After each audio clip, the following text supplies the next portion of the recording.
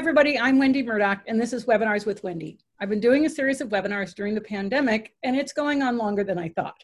But that's okay, because there are a lot of interesting people that we can talk to during these webinars that will keep us entertained, we'll learn something, have a good time, and be able to share community. It's so much fun to see how many people come back for these live webinars over and over, and I really appreciate you guys supporting me, because sometimes you get like, oh man, I got to do another one, but it's all good. So thanks a lot. We're gonna continue through, I think, around December 18th. We'll take a break over the Christmas holidays, and then we'll pick it back up in January. So just stay tuned. Remember, you can always sign up for the email to know who the guests are going to be at murdochmethod.com. Just put your email in there to sign up on the list, and you'll get an email every Sunday with the guests for the week. Today, my guest is Shelley Whitehouse, and she was recommended to me by Becky Kells. Said this was a really super person who helps us navigate business, if I have it right. So welcome, Shelley. Thank you so much for joining me today. Thank you, Wendy. This is really fun. Yep. Shelley, can you just tell everybody, I really don't know much about your, how you got to do what you're doing, and so can you give us kind of a tiki tour? Yes. Yeah. So just briefly, I am a certified equine assisted coach. So I partner with horses, and my focus has always been personal and professional development. And that was, so my certification was all the way back in 2008. Who did you certify with? Eponaquest. I actually went through Equine Alchemy and Linda Kahanov. It was before Equine Alchemy is Equine Alchemy. And Lisa Morell was working with Linda on launching the very first coach training with facilitation. So it was an integration of the coaching and facilitation, which I adore, that whole process. And so have you had horses in your life all your life? Yes, yes, since I was about 11. Yeah, I'm one of those girls that, came out of the womb. Where's my pony? Yeah. You grow up in North Carolina? I grew up in Northern Indiana. Oh, okay. Yes. And I'll just tell you my very first pony experience. I usually tell people, okay, you don't have to go all the way back to your first pony, but I'm going to. Oh, sure you do. So we lived, out in the country in Indiana, which was way up near the Michigan border. Lots of cornfields, and we were in like one of the first subdivisions. Like, when subdivisions just started taking over. Well, we were like in one of the very first subdivisions. A very long time ago, people. And I remember subdivisions. Okay?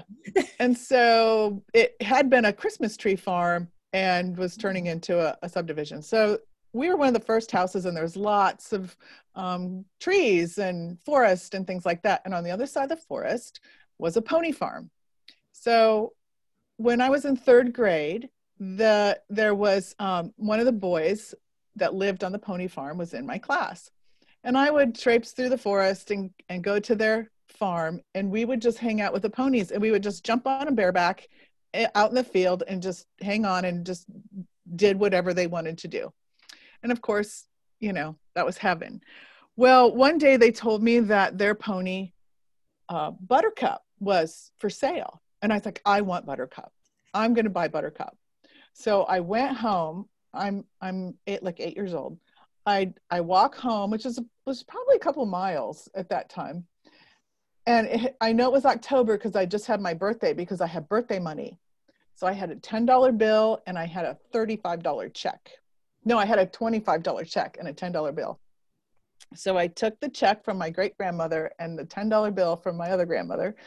And I walked back, and they put a saddle and bridle on Buttercup, and I handed them my money, and then I rode her home through the forest to my backyard, which was fenced in the new subdivision, and I put Buttercup in the backyard. So my parents both worked. I was kind of one of the original latchkey kids. So I'm in the house and Buttercup's in the backyard. My mom comes home from work and there's a pony in our backyard. And I've got the saddle and the bridle in my bedroom, How old were you? I was 8 years old. Oh, wow. I was a miracle. it's a miracle that pony went with me. Like I rode her home, like she left her herd and she went with this little girl and, and I rode her all the way home. So long story short, she called the parents and they came with the trailer and picked up the pony and yeah, it was devastating. Well, I mean, there's so many things about that story that I find fascinating. One, that the woman sold you the pony. No, she didn't. Her kids did. Oh, her kids did. Oh, okay. Yeah, they were like me. No, their parents didn't know a thing about this. They thought they were, wheeling and dealing, and they sold me their pony. No, another 8-year-old sold me the pony. I got it. Okay. Yeah. But it's a perfectly legitimate transaction. Yeah, the pony went home with you. And so what happened? Did you get to continue to ride Buttercup after that, or what happened? No, she was sold. But yeah. Well, then it was like then they found out, I'd been out there, after school and all that, and there wasn't adult supervision, and so that wasn't allowed to happen anymore. Oh no. Yeah, so it was a few years later before I got my first horse, but well, I came home at 14 with a bill of sale for my horse and told my mother, and was that 14 or 15? I think it was 14, turning 15. And my dad and my mom were separated, so he converted his 2-car garage into a barn, which was a quarter mile up the road from my mom where I lived. So I got to keep mine. Good for you. Yeah. Good. But yeah, no, that's a very familiar sounding story. Yeah. And so then did you get a horse later in life then after 8 years yeah. old? Yeah, I got my first horse when I was 12. Oh, okay. Yeah, so it was only a few years later. Approval? Yeah, and my mom went with me. Oh, and she was wonderful. But I won't take up your time, telling all my first horse stories. No, but it's great. But it started with, how I got into this. And you asked, had I always been around horses? And I know a lot of people come into this work that have a passion and a love for horses, but didn't necessarily grow up with them or have that experience. Right. And yet they go on to be, wonderful horse keepers and readers of horse energy and, able to facilitate and things like that. You don't have to have grown up with them, but those of us that did, it was right. we were pretty lucky. One of the reasons I ask people is because what I find is that the people that I talk to have followed their dreams. Mm-hmm. And I just think that that's such an important thing in life, that we, if we have a passion, that we follow that passion. And I can remember teaching Pony Club and watching this one little kid just literally hang on the fence, but their parents decided she could get a scholarship playing soccer. And so, exactly. And it was so heartbreaking because they weren't following this kid's passion. They were thinking about a scholarship. Mm-hmm. And I think it's so important that we honor those passions and support them because ultimately they can become our life, and what we do. So when did you get interested in combining horses to facilitate people in their life? Yeah. So that's a really good question because it's like I knew there was something, like you said, there was a passion, there was this thing that was, I knew there was something and I didn't know what it was. And I tell the story in my book actually about how I was reading Jack Canfield's book. It's called the Success Principles: How to Get from Where You Are to Where You Want to Go. So this is like 06. I'm reading, or 05, something like that. I'm reading his book, and he has a quiz in there about how to kind of figure out your purpose, right? Wow. And so I'm doing the quiz, and I get to this part where, I start connecting the dots, and it's like, anyway, something to do with horses and personal development. And I'm like, I have no idea what that means. And I threw the book across the room. I'm like, what does that mean? I don't want to be a horse trainer. I'd never heard of coaching, like personal development coach. I never even heard of it at that point. And I was kind of a closet personal development junkie. So I was really, interested in those kinds of things. But I was just like, I don't know what that means. Well, a short time later, I'm in Barnes and Noble and I see Linda Kahanov's book, The Tao of Equus. Oh, okay. I didn't recognize her name, but I do recognize the title. So I picked up the book and it changed my life. That was it. I was literally vibrating the whole time I was reading that book and going, oh my God, this exists. Like, this exists. This is the thing. So to me, that was just kind of like divine timing, you know, because I was on the search and I knew I had discerned that these were my passions. I didn't know how to connect them. Right. I just didn't know what that meant. I didn't know how to connect them. So it was really her book that did that for me. And then it was, you know, a few years later and all kinds of ups and downs before I actually got to go through a training and start to incorporate it into my life. And then shortly after I finished the training, I'm like, okay, I have this new superpower and I'm going to go out there and change the world. And I knew nothing about how to be a business owner or how to get clients, or, you know, I just assumed, literally I would put, you know, the sign out that says horse coaching or coaching with horses, and people would just think that was the coolest thing. And it didn't quite work out that way. So, You know, I think this is such an important point because, you know, how many times have you seen a great idea and it's a great idea, but they don't know how to get it to market? oh yeah. And so that's so many places where businesses struggle, or not so much business, but someone with a great idea struggles because they don't know how to do the next step. And not everybody's good at all things. You know, I think that's what's so important, is that we need to be good at the thing we're good at. And, but it requires that we have to recognize that and then figure out how we're going to get the other parts done. Right. You have to, so many people, they just don't know what they don't know, for one thing. Yeah. Right. That's the main thing. And so many people, especially I find in our industry, they have superpowers, right? They have really great skills, and but they have never been an entrepreneur. Right. And that's a whole different ball game. And I Yeah. feel, and because personal development is important to me, and I share this with people, I believe entrepreneurship is the most rigorous personal development program you will ever go through. Hands down. Yeah, You I have would agree got with to that. become the person that can, you know, show up and do the thing. Okay, so before we dive into that, define for me equine coaching. Or Okay. do I have the words backwards? Coaching. No. It's fine. So you're familiar with equine assisted therapy. Correct. Okay. Yep. Then there's you know, hippotherapy, where they're riding Yep. for physical So balance or hippotherapy whatever. is a physical therapist using the horse as the vehicle to give a physical therapy treatment. Excellent. Great. Right. And then psychotherapy is, you know, a psychotherapist working with horses as a learning adjunct.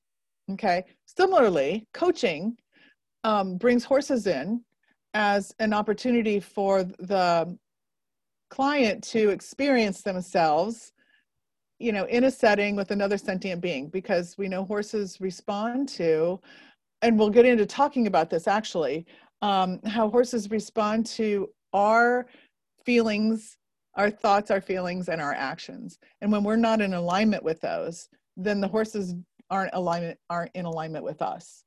Right. And this is different from EAL, which is equine assisted learning.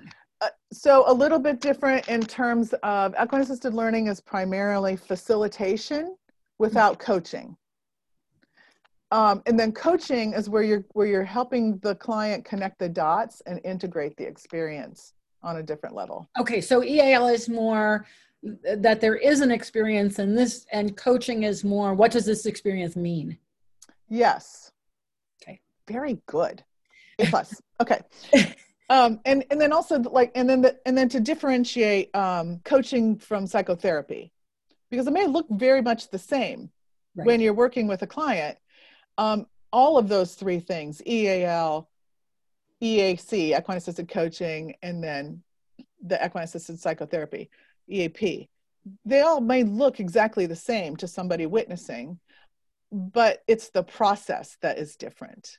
And then in therapy, we tend to, you know, people come to us or they're sent, you know, through an organization or something, and it's, okay, this person is having these issues. Let's figure out how they got to this point. Let's figure out what happened and how they got to this point, and, you know, see if we can resolve their issue. Whereas in coaching, most of the people, especially people I work with, people are looking for how to get to where they want to go. They need, like you just said, they don't know what, either like they don't know what they don't know, Right. or they have a dream or a vision that they don't understand how to bring it to fruition. Right. And then a coach will not only help them create their own game plan, but if blocks come up or patterns of behavior or beliefs come up, then they can help them examine those in a way to help them move forward. So I think I understand. EAP is more health related. Mental health related, exactly. Mm-hmm. Whereas coaching is really typically the person would be mentally healthy, mm-hmm. and they have a problem in business that they're trying to solve, and the coaching gives them feedback or personal. It might be relationship or but a lot of professional. There's a lot of professional coaches for people who are in business or perhaps even a career coach, somebody that wants to like move up the career ladder and they don't have the confidence or the skill set to articulate their ideas and things like that. So a coach can help with that too. Okay, great. And then bringing them to the horses, of course, it helps to accelerate that learning process. Well, like you say, horses are so honest about how they're going to respond to the sort of internal milieu of the individual that's approaching them. And so they give really good feedback that way. So do you have some horses that you have used in your coaching? Oh, yeah. So I call them they're my coach partners. Yeah, so they are full-on partners in the coaching process. And several. My main squeeze, his name is Cruiser, and he's been with me for 13 years. And then Dusty and Lily are two that have been with me for some time now, too, about 8 years. And then I also incorporate other horses from the facility. And those may rotate from time to time, depending on who comes in and if the horse wants to do the work or not. Right. So you actually ask your horses whether or not they feel like being a coach that day. Yep. Cool. So we will base the programming on how many horses, because we have to know that the horses have a right to choose. And so we have to make sure there's enough horses that if somebody says, I don't want to play today, that we can give them that option, that kind of thing. So that's a whole other category of just, discerning which horses want to play or not, and the health of the horse in the process and that kind of thing. Psychotherapy can actually be very taxing on horses emotionally, especially if you have, angry teenagers and things like that. It can be very taxing on them. So understanding, that's a whole other category of understanding how to partner with your horses in this industry so that they stay healthy and engaged as well. And it's so important because if they are to be an equal partner in this relationship, they need to feel their best as well. Mm-hmm. And it's so, when I've been teaching riding for 30 years, and when I can remember many years ago how draining it was to work with my students in the beginning because I wasn't used to it. And I'm sure that it's the same for horses when they're starting into this process. It can be energetically very demanding, yes, because they're reacting and responding to a variety of people that are coming in and out. And I would think it's really important that the horses that you use are very clear as to who they are. Yes. Yeah. And just like humans, horses have strengths. They have specific strengths, and they may decide decide amongst themselves who's best to serve that client that day. So someone's asked the question of how do you determine, how do you ask your horses which one's ready to work and who's going to work with what client? Yeah. All right. So not everybody can do this all the time, but if you can, if your horses are pretty much in a herd of, 3 or 4 or 5 or 10 or whatever you have, but if you have your herds of horses, you can take your client out into the herd, and the horses, generally the horse that is meant to work with them or chooses to will come up. And I've had a couple horses come up, and then one will, and then some will walk away and one will stay. It's just really interesting. If you're running a group, this is a little bit different topic, but if you're running a group and you have an agenda and you have certain experiences, set up for the workshop or the weekend or whatever it is, you may not always be able to have the horse choose, but I've set it up in a way generally so the horses will be nearby, and usually the ones that are ready to go will stay nearby. Yeah. And the other ones will go on out. And so, and we might ask the client, who do you want to work with, especially if they've been there for a couple of days and they've gotten to know the horses. And they might mention a horse that's way out there. And I'm like, see, there's a coaching opportunity. When there's another horse that's like got his head hanging over the fence and his ears are up and it's like me, me, me. And so it's like, okay, how did you discern that would be the horse that you need to work with? And how is that going? Where's that, and not exact words, but, where's that kind of decision-making coming up elsewhere in your life? Do you always, choose the thing that you have to chase? Right. Or, are you missing an opportunity that's, like calling you right now, like pick up the phone. Yeah. Wow. That's a really good point. That's a really good point. And so it sounds like you work with individuals and also with groups. Yes. Okay. And like what is the typical length of your sessions? Okay. So now this depends. So if I'm just working one-on-one with somebody, they may come out for a couple hours. Usually it takes about that amount of time with me. And because my clients are professionals, and we're also usually working on developing strategies and that kinds of things. So there's more to it than just the experience. Whereas in an EAL session where somebody's just coming out for an experience, they may only be there 45 minutes, right? So it depends on your program. It depends on what you're delivering and who you're delivering it for. So just like any other business, my motto is you got to know who your ideal client is, and your program or service needs to be set up to serve that client's dream come true. Like, what is it that you're helping them achieve? And so, so you primarily deal with people with business, like people. Yeah. So for me, my ideal client is the equine assisted practitioner, and that is the coach, facilitator, therapist. I work with trainers. I work with people who do energy work, body work on horses, teach horseback riding, people who are working with horses and humans and are interested in the human becoming a better person as a result of working with the horses. Well, that's the bottom line. Yeah, exactly. That's how we help horses, we help the humans be better. Yep. And I came to that conclusion many years ago because I started out only wanting to work with the horse. And then I had a severe accident. I met Linda Tellington-Jones. Then I met Sally Swift. Then I started working with the riders. Then I took the Feldenkrais method training. And then it was like, I have to work with the riders off the horses, because the conclusion I came to is that if I worked with the horse, I would only help that horse in the time he was in my hands. And then I had to turn him back over. But if I changed one person, I changed every horse they touched. Exactly. And doesn't that feel good? Yeah. Okay, that's the ripple effect. That's the thing I like people to get to. I'm like, what's the ripple effect? That's your juice. Yeah. That's your why is, if I help that one person, then every horse they come in contact with is going to benefit. Right. Right. And I feel the same way with non-horsey people.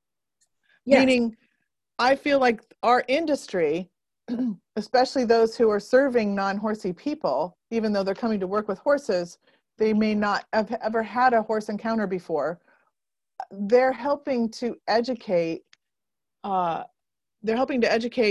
people on the beauty and benefit of horses, which helps, to me, just makes the world a kinder place. That's my why, is that ripple effect. Yeah.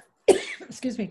So the other thing is that So many horse people are really good at what they do, but they're not really good at how they expand their business or promote their business. And so I'm sure that there's a lot that you work with these people to kind of help them navigate that. I'm just going to grab a drink here. Yeah, I do. I have a whole process that I take, just like, you have a process for helping the human realign themselves and expand their awareness and understand the horse and all of that. So my process is similar to what I learned from working with horses, in terms of, you need a solid foundation if you're going to do the upper level stuff. You've got to have a really solid foundation. You have to know where your feet are. You have to be in condition. You have to know where you're going. What's the end result you're working for? And so I have a whole process for helping them, especially new entrepreneurs, create a foundation that they can really build and expand their business on. A lot of people come and they have the skill, but they don't really have a business, and they don't really have something that they could market. You don't necessarily have to have a website. You don't have to have lots of fancy bells and expensive technology running your show for you. Eventually, you're going to want some of those things. But for the most part, you need a really solid message. You need a really solid program to enroll people into that will provide them the results they're seeking. So you got to know who your ideal client is. And that can be scary for people. It's like it's a commitment. It's a scary commitment for people, because they worry, well, what if I change my mind? Or what if I really have a different ideal client? And what I do is good for everybody. I'm like, yes, I know. And my motto is, if you're talking to everybody, nobody is listening. Oh, say that again. If you're talking to everybody, nobody is listening. Wow. That is so profound in so many ways. Because, in my career, like, I've taught riding for over 30 years, and I've always had to make decisions about the direction that I wanted my business to go, whether it's expanding or who my clientele really is. I finally came to the conclusion, I'm a boutique teacher. I am not for everybody, Me too. Right, exactly. And so, my clients are typically, very curious, very interested in learning, and willing to take responsibility. And I think that that's for me, when I realized that, because there's a lot of people who ride that just want someone to tell them what to do so they don't have to think. But that's not my client, because I won't let them. I'm always asking them. I teach very Socratically, and I'm always driving them crazy with questions. That's why your webinars are so good, because you ask great questions. Oh, thanks. Yeah, because that's the thing for me that I like to learn about. For the webinars, who is this person I'm talking to, and what is their and how'd they get here? And that's where I always love to know the backstory of how you wound up where you're doing. So you've been doing this now and teaching entrepreneurs for how long? 12 years. 12 years, right? Okay, so no. I did get marketing training back in like 2009, 2010. And I started working with entrepreneurs. And then I started helping Equine Alchemy with their program, and actually teaching facilitation and integrating the coaching and horses in a facilitation with facilitation and coaching. And we were running the training with the horses at my place in Raleigh. Oh, okay. And so I did that for about 4 years.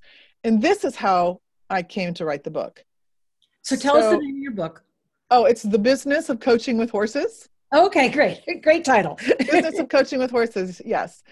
And I was hosting Linda Kahanov here in Raleigh, and she was doing her Master Herder. If you've read her book, 5 Roles of the Master Herder, she was primarily focusing on that book. And so we were doing a 3-day training, and there were 16 participants. There were 10 participants and 6 auditors. So out of that group and then myself, Linda, Lisa Morell, and another handler. So there was like 20 people total. And at the end of this weekend, we're sitting in the big circle at the end of the weekend, like you do, and you go around and, oh, what's your aha? What's your brilliant takeaway? How's your life changed as a result of this experience, kind of stuff. And I'm sitting there, fortunately, towards the end of the circle, and I'm listening to these people talk, and I'm noticing that the majority of the people there, many of them had been doing the work longer than I had, much longer than I had. They were brilliant. They were so good at what they're doing. And only 2 people in that entire circle of 20 was making any money doing at this work. Everybody had other jobs, and or like me, was barely making ends meet, just squeaking through. And I was feeling really angry. Like I just had all this anger and emotion building up, and I didn't know what it was at first. I was just listening to people, and I felt this anger building up, and I didn't know what it was. And I thought, oh my God, what am I going to do when it comes to me? What am I going to say? Everybody's like gushing, and I'm going to like go, blah. I was like, I'm not digging this at all. I don't know what's going on, but I don't.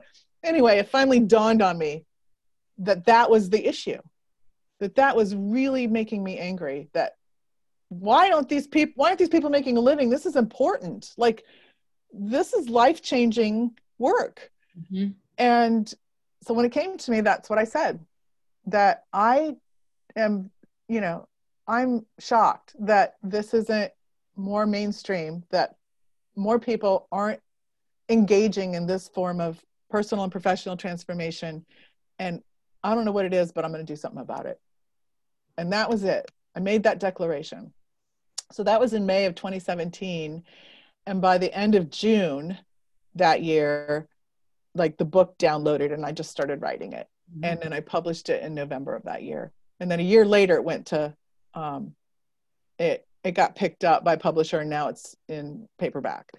So that was, and that's what I've been doing ever since. I'm like, this is my calling now. I have the empathy, I have the experience, I have the knowledge, and I'm putting them all together because to help people develop their practices in a way where they can actually continue to engage clients on a regular basis and build a business.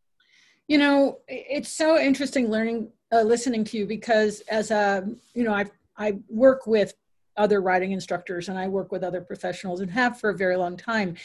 And one of the consistent things, and I'm curious, is your practice 99% women? Oh yeah, it's 100% women. Right. And that sometimes a husband will jump in. Yeah. With. It's basically women, and how much professional women undervalue themselves. Mm-hmm. And that's the thing that, I've sat with professional trimmers, all women, and I said, you all need to raise your rates, write down what your rate is. Okay. And then flip the paper over and put down what it is, 25% higher. Mm-hmm. And they were horrified that I should even suggest that they raise their rates. But what I consistently see is that women in business, at least in the horse world, undervalue mm-hmm. and are so worried about, will I lose clients? Okay. And I really like this person. Those are the two things. I really like this client. I don't want to lose them. But, what I've always told them is if they value you, they will pay you what you are worth. Mm-hmm. And so I'm just curious if that comes up a lot in your coaching. Oh, it's paramount. Yeah. Paramount. As a matter of fact, I have 2 things that I do around money specifically. In the course, there's a whole module that we look at just on, money and soul. It's like your beliefs. Yep. Your sound money got low. I don't know if. Here we go. Can you hear me? Better. Okay. Yep. But we talk about money and soul. How is it affecting your purpose? Is your beliefs around money? And then I also have a whole 3-part webinar or a training series called Reflections of Money. And when people work with me, they get that as a prep, because I want them coming into our work together wide open on the money issue. Like, how is this affecting your life? How has it been running your life? and what do you want to change? If you don't Yeah. want to change anything, that's fine. You can, and I want to raise the standards of the industry.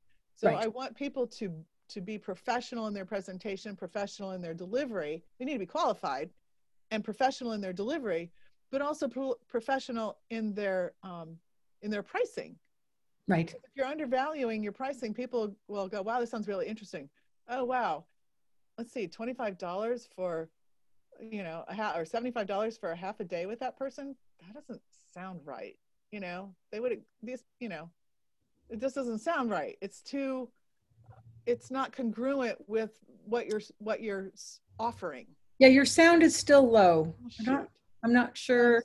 You know what? I swear. Oh, wait, it just got better. It did? When you got closer. Okay, I'll get closer then.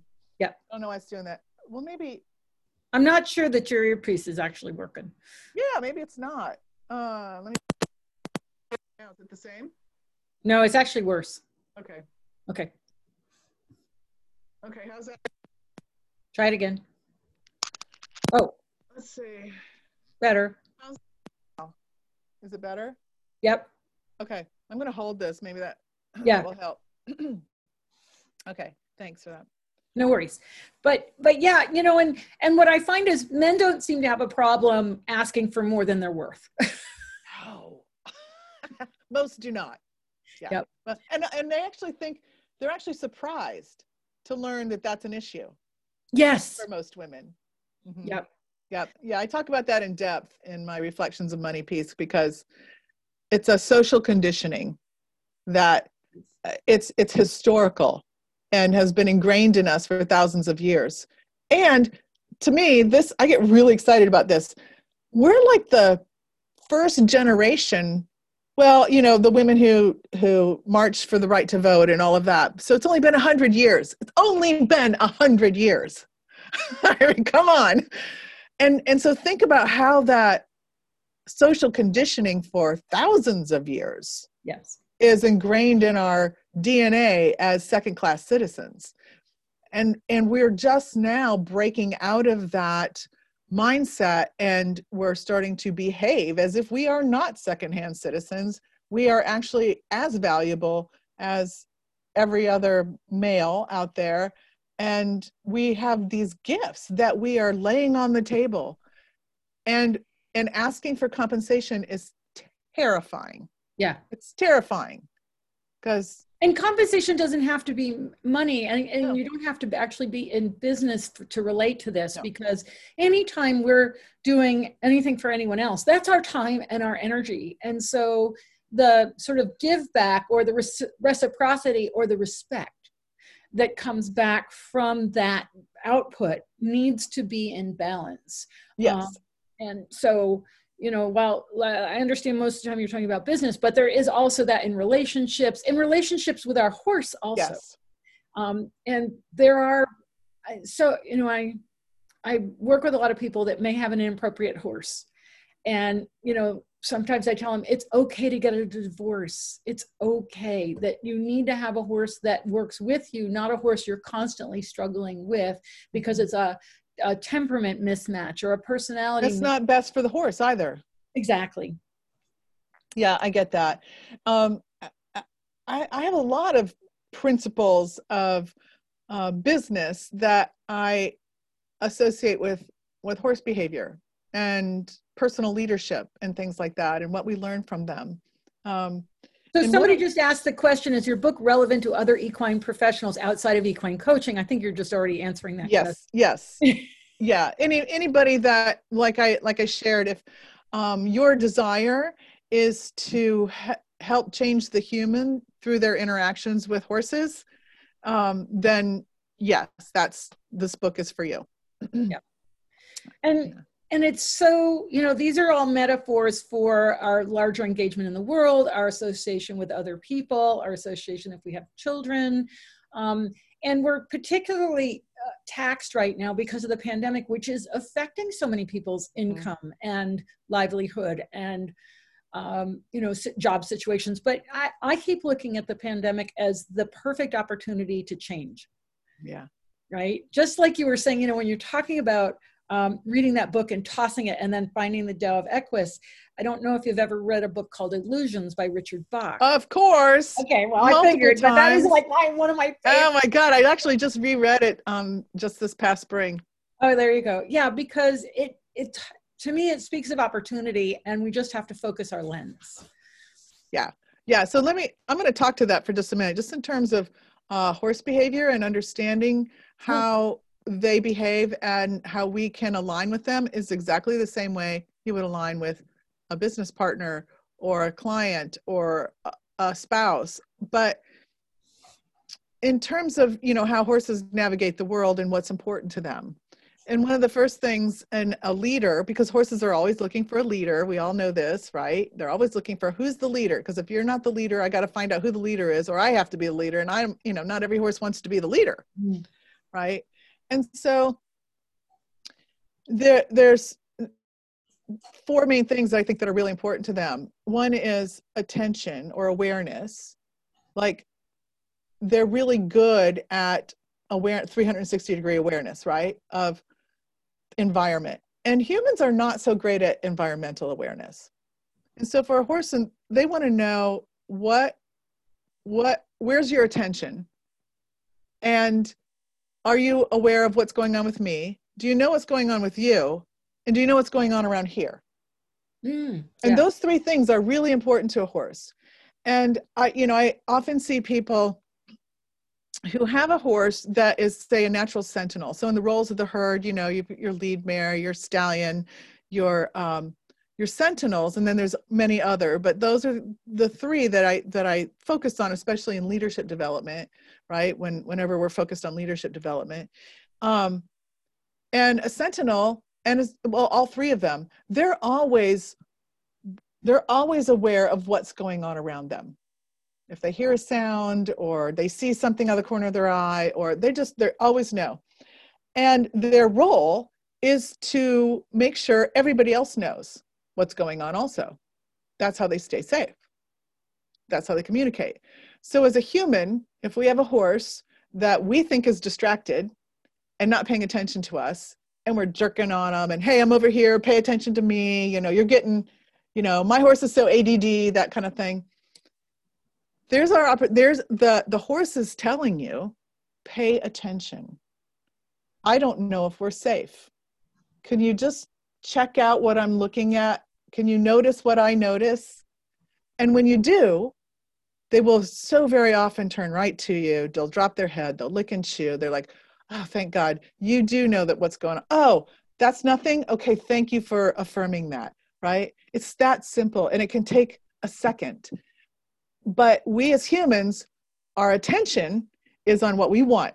And what we want is our horse to pay attention to us. What we want is for clients to pay attention to us. We want them to find us. What we want is our husband to listen to us, and we get so focused on what we want, we're missing what's actually happening.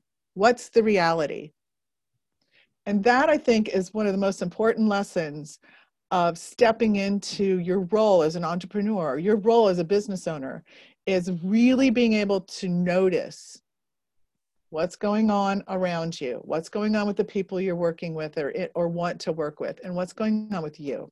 Because if you can't get congruent with yourself, then nobody else will be able to align with you either.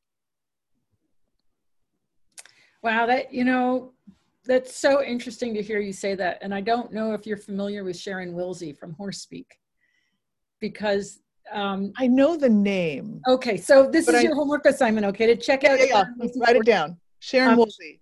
I've had her on for 8 webinars now, or 9. Awesome. We're great friends. We're really good friends. But she talks about this, the horse that's looking, and that if you put your attention on what they're looking at, they will come back to you, and you've just said it.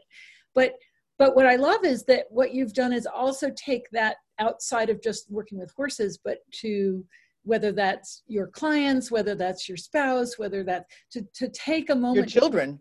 Your children, to pay attention to what they're paying attention to. That's really a fascinating. I'm going to have to think about that and think about that more. Somebody's just made, Sharon Wilsey's book, Horse Speak. And Sharon's just, she's a brilliant person, and she has spent time sitting with horses and recognizing that they have a communication system between them, like an actual language, and she's decoded and encoded it so we can speak in their language. Oh, I love that. Thanks for sharing that, Bobby, because I didn't have the spelling right. Yep. So you'll love that. It's really awesome. But, you know, it's what I find with these webinars over and over is that when I talk to all these different guests, we keep coming back to these archetypal principles, these similarities, the idea of acknowledging what someone else is paying attention to, the idea of being congruent, to Sharon will call it being at zero, you know, being grounded. And it's just fascinating to hear you talk about that as well, from yet another perspective. So one of the other things that I feel around horses too is well, two things, and that the other two are direction and energy. So a horse needs to know where you're going. Where are we going? Do you know where we're going? and so that when you're clear on where they're going, where you're going, they're much more likely to follow you, right? Mm-hmm. So in terms of business and leadership, when as a leader of your business, you know, personal and or professional, if you're the leader of a team or you're just the leader, you know, you're the chef, the cook, and the bottle washer in your own business, you have to know where you're going if you want people to follow you. So direction is very important. If you want your herd to go with you, you need to be clear on where you're going. In terms of leadership, and we get this with teams a lot when people are managers of teams and such. So even if you're listening to this and you're, you know, an executive director of a team of people, think about what you're asking them to do and where are they going as a result of doing that thing, and what is the energy behind it. And then I've got a great mentor who uses the analogy of a wildfire. So in a herd of wild horses, if there's a smoke coming over the horizon, how quickly are they going to move away from that smoke? Pretty quickly. Probably a dead run. They're out of there. Okay.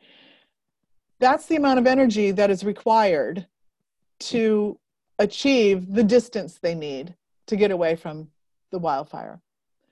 So if you have your domestic horses are out in the field and the neighbor's burning his leaves, you could do that in the east, where in the fall you can't do that out west, but you know, your neighbor's burning his leaves and the smoke's coming over, you know, how quickly are they going to move away from that?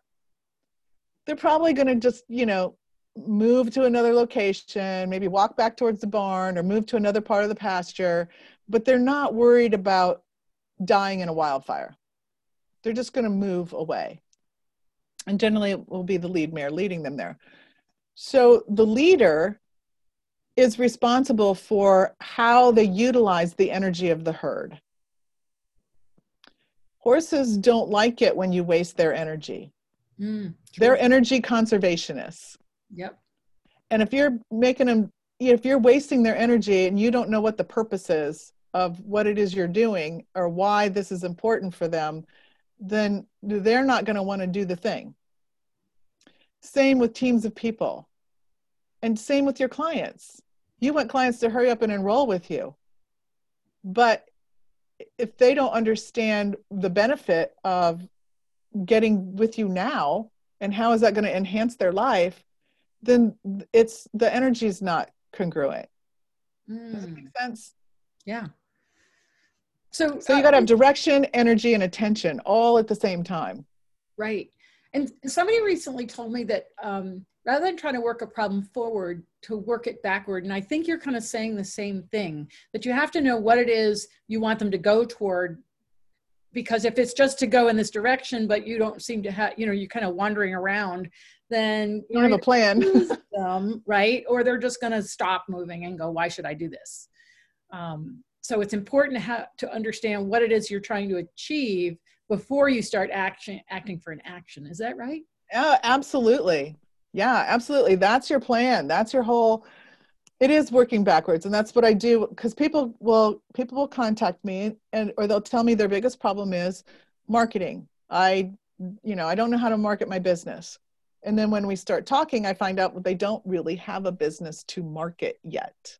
They have a skill, but they don't really have a business. Right. They don't have an opportunity for people to follow them, get to know them, and they don't have a place to lead people once they connect with them.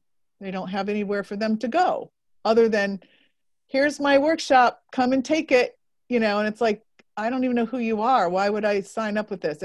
And I don't know, what do we do with horses? So it's just like having a really clear message and way for people to engage so that they can, so they can come and work with you, because they'll go, oh my God, that's exactly what I've been looking for. Right.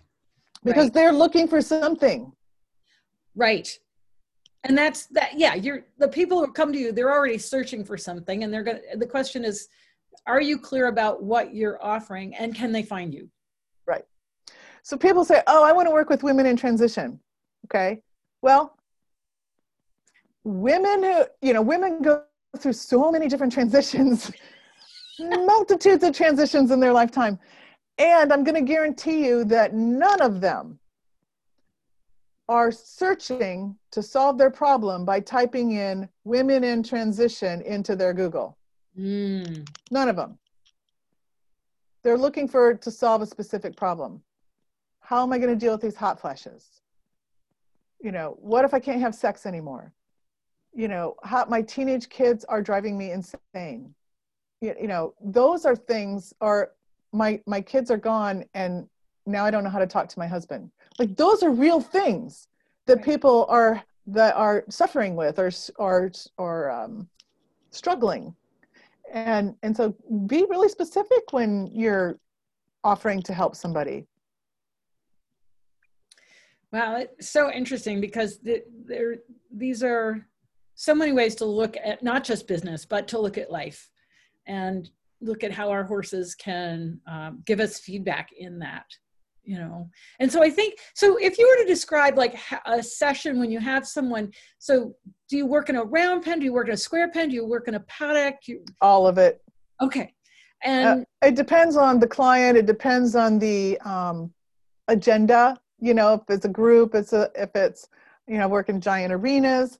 I've been, I often work with an organization called Teaching Horse, and they only work with corporate clients. And we've had up to 40 people at a time. Wow. And we'll have, 8, we'll have like 6 facilitators and then 2 horse handler people that are watching, safety and all that stuff. And then we'll switch groups kind of thing. So, and we have horses at liberty. So it can be very dynamic. And then there can just be the one-on-one experience where we're standing out with the herd and having a coaching session with just one person. So it can be all of it. There's people that work primarily in a round pen. There's people that only ever work out in the herd with the horses. There's so many different modalities of engaging. So I have one interesting question. During the pandemic now, so much of us can't meet in person. Mm-hmm. So have you figured out a way to coach via Zoom? Oh, my whole business is Zoom. Oh. Yeah. Oh yeah, my whole business is Zoom. And so for me, this is how I work. All of my clients work with me via Zoom. And right now, I cannot stress enough how important it is to have an online training platform to deliver whatever your special brand of magic is. You still incorporate the horse wisdom. They're part of what you do and who you are, until people can meet in person. Now, some people can do small groups and things like that now, so that's great. But for those who cannot, it is so important, I believe, to get an online platform going. Then some people, you can even, take your Zoom camera out to the horses. You can take your phone and stuff. Actually have them. Yeah. So people do that too. You can have people videotape themselves live, or have somebody hold the camera for them while you're watching them. We've done that. But for me personally, and this is how I've designed my business now, and it's morphed many times over the years, but I work with people first just to develop the platform of their business. I call it the Quantum Leap Readiness Program, so that you can get ready to take that quantum leap, because you're not ready yet. Some are, but you know what I'm saying. Yeah. And then about 4 times a year, I'll have a small retreat where 4 people will come and work with me one-on-one. And they're people that have already got that platform in place. Mm-hmm. And then we do some more deeper work on their business and their messaging and content development and things like that. And then I also have a higher end, meaning they're ready to go to another place with their marketing and all that, development program for people that have already completed the first program. I haven't done any programs since March in person, personally. Yeah. And I probably won't until next April. Right. No, I haven't taught any writing since March. I've been working on Surefoot, which I'm so grateful I have a product side to my life. And it's been morphing and growing. But I want to bring out that point because I think this is so important. You said it's changed so many times. And mm-hmm. I think people get so stuck in, if they've made a commitment to a model, they have to stick with that model. But, you know, things change. And I think being able to change with it, like I'm completely rebranding Surefoot now, and we're going to launch it in January because of a little glitch that I didn't realize. And so I took the opportunity, instead of just going back and fixing the glitch, I was like, fine, we're going to rebrand completely. Yeah, because as you grow and change, and your messaging changes and your focus changes, you know, so will your business model. You know, my business model, my training has gotten, to me, it's gotten deeper and better because I've, you know, done it so many times now. And I realized, okay, now I need to be able to take them to this next place. So it's expanded, you know, and then how can I support them once they've completed that? Okay, now I know we can do this. And so then that gets added on. And everybody's will, you do this long enough, you know, it's going to shift and change. You'll go do another training. Like Bobby McIntyre, who's on here, she's great with emotions and learning your messages behind your emotions. And she's worked with Carla McLaren. And, you know, so she went through training and then realized, wow, that's the thing that really gets me, and did more training on that and is delivering that. So you can, you know, you're going to grow and morph forever. But don't wait until you think you have all the pieces to start. Exactly. You've got to start. Somebody just said change is really difficult for most people, a real stumbling block. But I think, you know, it's changing breeds change. You know, like if you change once, you realize, oh, I did that and I survived. And then you can do it again. And then you realize, oh, okay, so you know, it's okay, and people will follow me. And if we are really true to what our passion is, people will follow us through those changes and accept them. And if they don't, then they weren't meant to go forward with you anyway. Yeah. And just get started. So I recently just launched a quiz on my Murdoch Method page to determine what Surefoot pad people should get for their horse the first time. And I've been working on trying to get somebody to do it for 2.5 years. And we finally found this really great little plug-in that we plugged into my site. And at first it wasn't working great, but you know, that's when I talked to the guy who's created the plugin. He's like, yeah, you just have to get started, and you can keep fixing it and changing it, improving it on the fly. And so we've gone through a couple iterations, and you know, we need to put into practice these ideas just so that we know what to change. Because if it's all theoretical in your head, you won't know where to go with it. Absolutely. Absolutely. That's being like fluid. That's to me, that's a great definition of how to navigate uncertainty. You don't know. And it's all a grand experiment. Yep. All of it. It's just a grand experiment. That's why I always tell my clients, like, oh, but what if? I'm like, I don't know. Just, you got to try, throw it up against the wall. You know, we'll prepare as best we can. Yep. And then not everything sticks. You know, and then whatever comes back is information. Yep. If it doesn't work, then we'll make adjustments. If it does work, cool. Let's do more of that until we see what else needs to happen. So it's always like, and people who work with horses and people who facilitate with horses, this is something that if you're good, you do this instinctually, but I want to bring it to your awareness. I want to bring it to conscious awareness is how you do it in your business. But when you're working with horses and a client, if you're creating space, you're holding space for them to experience each other, you and your client. And without forcing your agenda or what you think pushing what you think the outcome should be. People say, oh, I want them to have a good experience. Well, maybe that's not what needs to happen for them. Yeah. Maybe what needs to happen for them is a difficult experience for them to work through, to find their power or their source. And so it's not up to us to decide what's supposed to happen, but we can lean into what wants to happen. We can notice where it's going and what wants to happen and help them, not back out of it, not run away from it, but to stay there and go through it. And that's the same thing with your business. It's going to get scary because if you're growing, growing pains suck.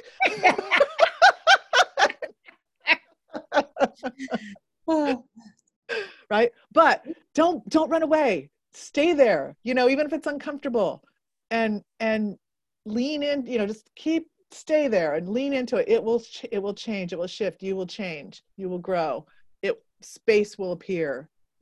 Clients will appear. It will happen. But yep. Yeah, it's forever. It's not like a one and done kind of thing. This is forever. Absolutely. I know you know that. I so know this. And you just like I said, you've got to give it a shot. And then if it doesn't work out, or I sent some prototypes out and I came back and there was a color in the product and it wound up on the horse's feet. And it's not my Surefoot pads. It's something else that we're working on. But I was like, oh, that's a problem. We have to solve that problem. But you don't know until you send it out there and see what comes back and see, okay, so I need to adjust this. And, I'm a Feldenkrais practitioner. I'm not sure you're familiar. Okay. So Dr. Feldenkrais talked about approximations, and he would say first approximation, second approximation. And each time you get a little closer to what the vision is or what you think it is or what it should be, but you've got to go out and experiment and keep doing these versions, right? Any document has versions, and so does your ideas and your job. And you just keep seeing which version is working better and go with that. Yeah. And well said. Yeah. So, and somebody just said, need to embrace the fear. I think sometimes it's more the anxiety. I mean, it's not full blown fear unless it's like, I'm going to spend my last dollar. But there's, the need to feel accepted, I think, is so critical. And you feel like if you put out an idea that fails, you're no longer accepted. Well, that's only if you don't accept yourself. Right. And it's very vulnerable. It is, but yes, I think vulnerability is more than fear. And that's what Linda Kahanov talks about, the sensations, physical sensations of fear and vulnerability are very much the same. Yeah. People think that's fear that they're experiencing, but they're not actually going to be eaten by a mountain lion. Right. They're actually going to be seen for the first time as their authentic self, and nobody knows them as that. And that's very scary. So yeah, I think that's vulnerable. Really, really great point. Yeah. Well, Shelley, this has just been such a pleasure to talk with you. It's been a fascinating hour, and I really appreciate you taking the time and educating us a bit more about equine coaching and just what you're up to. You said you have a website. If you want. Oh yeah. Do you want me to type it in? Yep. Sure. It's pretty simple. Although my name's spelled differently than most Shelleys. See if I can see correctly here.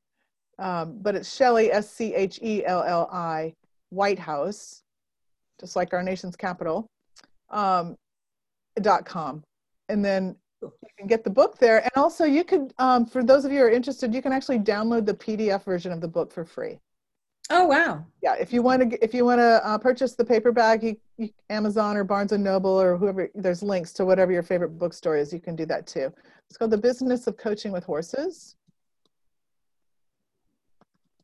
And it's how to reach more clients, feed your horses, and change the world. That's awesome. Thank you, Shelley, so much. This has been really a pleasure to talk to you. Thanks for having me. I really enjoyed it. Yep. So. Thanks, everybody, for tuning in. Our next Okay, our next webinar, let me just check real quick. I can't remember what it is.